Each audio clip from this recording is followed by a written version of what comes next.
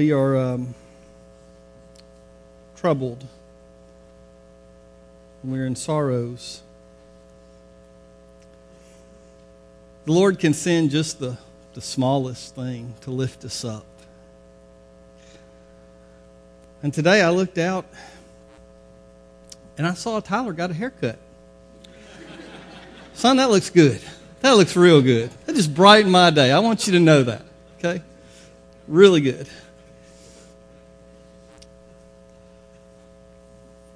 We are continuing to walk through the book of James.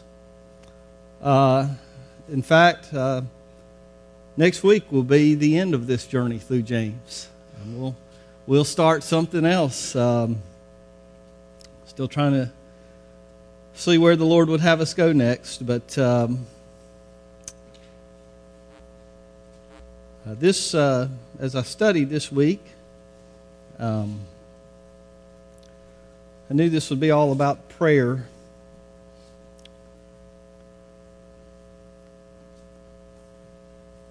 Application changed a bit. I would ask if you would please stand with me as we read James chapter 5, beginning in verse 13. James 5:13. Is anyone among you suffering? Let him pray. Is anyone cheerful? Let him sing psalms. Is anyone among you sick? Let him call for the elders of the church and let them pray over him, anointing him with oil in the name of the Lord. And the prayer of faith will save the sick, and the Lord will raise him up. And if he has committed sins, he will be forgiven. Confess your trespasses to one another, and pray for one another, that you may be healed. The effective, fervent prayer of a righteous man avails much. Elijah was a man with a nature like ours. And he prayed earnestly that it would not rain, and it did not rain on the land for 3 years and 6 months. And he prayed again, and the heaven gave rain, and the earth produced its fruit. Father God, we come to you, and Lord, we ask for your strength, that even in our distracted state of mind, even in our sorrow, that we would not miss what you have to say to us through your word. Your word has life. It has power. It has all that we need. Father, we ask that we would open ourselves and that your Spirit would work freely to speak to our hearts and minds in just the way that we need. We ask this in Jesus' name. Amen. You may be seated.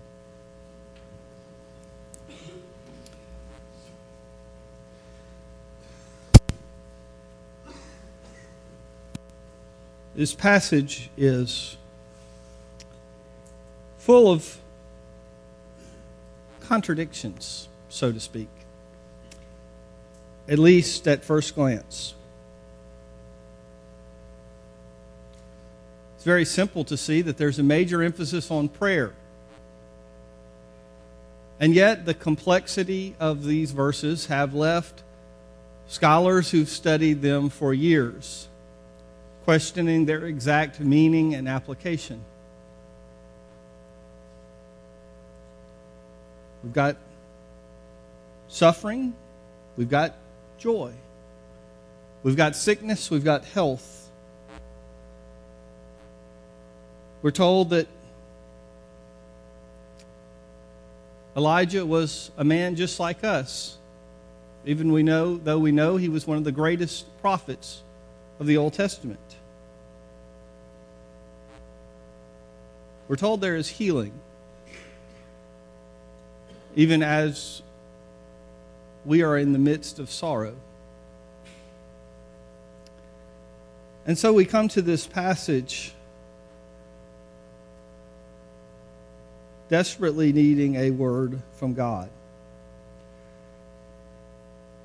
And we have to admit, we have to acknowledge, first of all, that we don't understand all things. Paul told us in Corinthians that now we see dimly, as through a mirror, a distorted mirror. They didn't have nice, pretty mirrors back then. We don't get the full picture, the accurate picture of what's going on. We see a little bit, but we don't see it all. But Paul said, then we shall see as face to face. One day, it'll be clear. But today, although we may not understand it all, we can understand some. We can get some help from what God has to say. And so I want us to walk through this passage. James begins by asking, is any one of you suffering? And you say, well, what kind of suffering is he talking about? Physical suffering? Emotional suffering? Financial troubles? Relationship troubles? Health? And the answer is yes, all those and more. The term that is used for suffering here is a very general term. It can be used of a wide variety and a wide depth. It might be a little suffering or it might be a lot of suffering. Now, James wants us to understand by using this catch-all word that if we suffer, regardless of the circumstance, regardless of the amount of our suffering, regardless of the duration of that suffering, you and I should pray. You and I should go to God. He follows up that question about if you're suffering. He says, is anyone among you cheerful? Do you have good news to be happy about? Are things going well in your life? What do you do then? If we're sick, if we're suffering, if we're going through a tough time, we call on God. So if we're on easy street, if life is going our way, if things are well, should we then ignore God and turn away from Him? Absolutely not, James says. If you're suffering, call upon Him and pray. If you are doing well, if you're cheerful, if you're happy because things are going the way you want them to, James says, turn to God then also. Sing praise to Him. Literally says sing psalms. But that was a catch-all word. Kind of like when someone says, what do you want to drink? And you say Coke, and they say, what kind of Coke? When he said sing psalms, the idea was that sing a song of praise. It really didn't matter whether it was one of those Old Testament psalms or a new psalm, but it was time to sing to the Lord. If you're saddened, if you're sorrowed, go to the Lord. If you're gladdened, if you're happy, if you're joyful, go to the Lord. Sing praises to Him. He says, is any one of you sick? Let him call for the elders of the church and let them pray over him, anointing him with oil in the name of the Lord. It's very interesting. He says, if you're sick, don't sit at home and say, well, I wish somebody from the church would come see me. I wish they would call for me. He says, if you're sick, reach out. Call on the elders of the church. Ask them to come and to pray over you in the name of the Lord. And this helps us with many of the questions we ask about this. Why is it not when we pray, things don't always go our way. Well, we don't understand the full meaning there, but we do know this. When James says, pray in the name of the Lord, he's following a line of thought. Remember just a few chapters ago, or a few weeks ago, earlier in this book, James gave us a good dose of, when you say this is going to happen, you better say if the Lord wills. You better be ready, no matter what you think is best and the way things should turn out in your mind. You and I need to be ready to say, God, if you have a different plan, whatever your way is, Lord, we trust you. And so in verse 15, when he says, the prayer of faith will save the sick, and the Lord will raise him up, we know that every believer will be raised up on the last day. There are times and places when God chooses to heal in this life miraculously. And there are other times when God chooses ultimate healing. He chooses to call his child home. We don't understand that. None of us can sit here and give an explanation because we're not God. We just know we're to respond to God in faith. We could try really, really hard to give reasons and explanations. But do you know that, first of all, we can't do it, but second of all, if we even could, those explanations, those mental answers, logical answers, they would not satisfy the cries of our heart. They would not comfort us emotionally. Instead, we have to look to Jesus. As we sing, turning our eyes upon him, we look to the God who did not exempt himself from suffering. We understand that as his children, just as our Lord and Savior suffered, we will at times in life suffer as well. And God told us that. Jesus said, in this life, you'll have many troubles.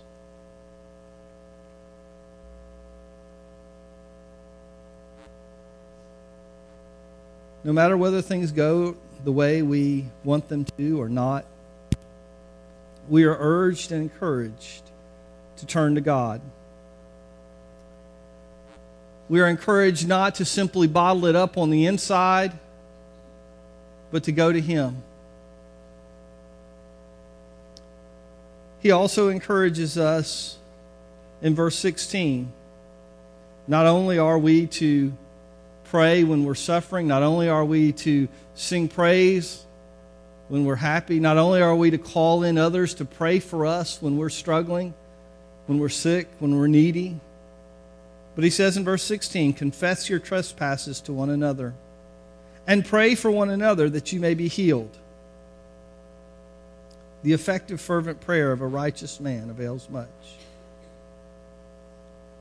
When we are in sorrow and suffering and pain, James says, not only should we open ourselves to God, we should open ourselves to one another. We should be honest with one another. And James doesn't give a exact formula for how that works. He certainly doesn't say, well, you know, if you think you've been away from the Lord, you need to stand up before the congregation and confess everything you've done. No, he doesn't say that.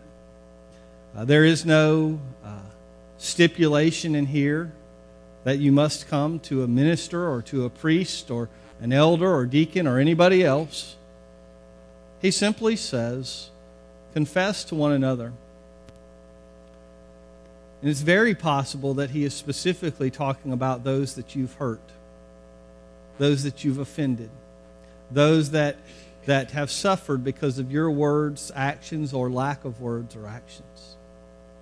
And James says, you know, God may just be saying, I want to fix something in your life, but I want to use the very one that you've hurt to be the instrument of that fixing, of that working out. And so I'm going to call upon you to go to that one you've hurt. and to admit that and to ask for forgiveness, that they might pray for you and that the resolution to that situation might come through their prayer. Because God has called us over and over to be a community of faith, a people who are together walking in Him. And if we are separated by grudges, by misunderstandings, then we don't operate as God has called us to. So many of us fail to pray, not because we don't want to, not because we reject the idea and say, God, I don't know what it'll do, but simply because we think we don't know how. We think we're not worthy. He says, look, there's power in prayer. And he gives an example of Elijah. And that might, at first glance, turn us off and say, well, sure, Elijah's prayers got answered. I mean, he was a prophet. But James says he was a man just like you and I. He was a normal, ordinary human being. And if you read the story of Elijah, boy, he had his ups and downs. I think they'd have a diagnosis for him today, the way he acted. They'd probably put him on a pill. Because one moment he was there on top of the mountain and he was calling out those false prophets of Baal and he was saying, let's see which God is the true God. And he was bold. And you turn a chapter and he's fearful for his life and he's running. And sometimes he's happy and other times he comes before the Lord and he actually says, Lord, I don't want to live anymore. If this is what living is about, just take my life, God. But notice, he never contemplated suicide. He said, I'm tired of living, but my life is in God's hands. He never stopped talking to God. Whether it was, God, you're the greatest. God, I see how you're making this all work out. Or, God, I'm all alone. There's nobody left but me. Before God has to say, hey, guess what? I've got a remnant. I've got others you don't know about. You're not the only one. You feel like you're the only one out there doing what's right, the only one living right, but I've got your back. But whether it was in faith or in doubt, whether it was in happiness or sorrow, Elijah kept on praying. And if you go back to the book of 1 Kings and read about him, he didn't have any fancy, eloquent prayers. He simply prayed and said, God, here I am. God, would you call down fire and show yourself? God, I'm so frustrated I want to die. He just came to God, openly, trusting God. And James, who's pretty blunt and pretty plain-spoken himself, lifts up Elijah and he says, that's what I want you to be. Elijah wasn't some superstar of the faith who never did anything wrong. Man, he doubted. Man, he failed. He messed up. But you know what? He kept coming back to God. That's the one place that Elijah really got it right, is he never tuned God out. He never shut God off. He kept talking to God. He kept saying, God, here I am. And James says, that's what I want you to do. I want you, as the body of Christ, as a church, as believers, to pray. Don't shut out. Don't insulate yourself. Don't isolate yourself. Don't say, well, there's nothing that can happen. There's nothing that can fix this. But open yourself up to God. Open yourself up to His people. If you're joyful and happy, if you've got a praise, share it. Sing it. If you're struggling, pray to God. If you need help, tell others. Be honest and open with them about what's going on in your life. We've gone through the book of James, but we've also these last few weeks gone through Lent. And each week we've talked about something that James is telling us to let go of. And today James is saying, let go of doing it all by yourself. Let go of saying, I don't need anybody's help. Let go of saying, I'm not worthy of anybody's help. Let go of saying, I'm the one that helps everybody else. I shouldn't need it. Let go of that. Call on God. Call on His people. And that type of faith will see you through the sunny days and the cloudy days both. Would you pray with me? God, we come. And Lord, we're all mixed up inside. God, Lord, we act like we've got it together sometimes. We act like we're even-keeled. But Lord, on the inside, we are just like Elijah. God, we are up and down. We are roller coaster all over the place. And we think that we're supposed to hide that. But God, you've called us to tell you what you already know. You've called us to open up to you and to call on you.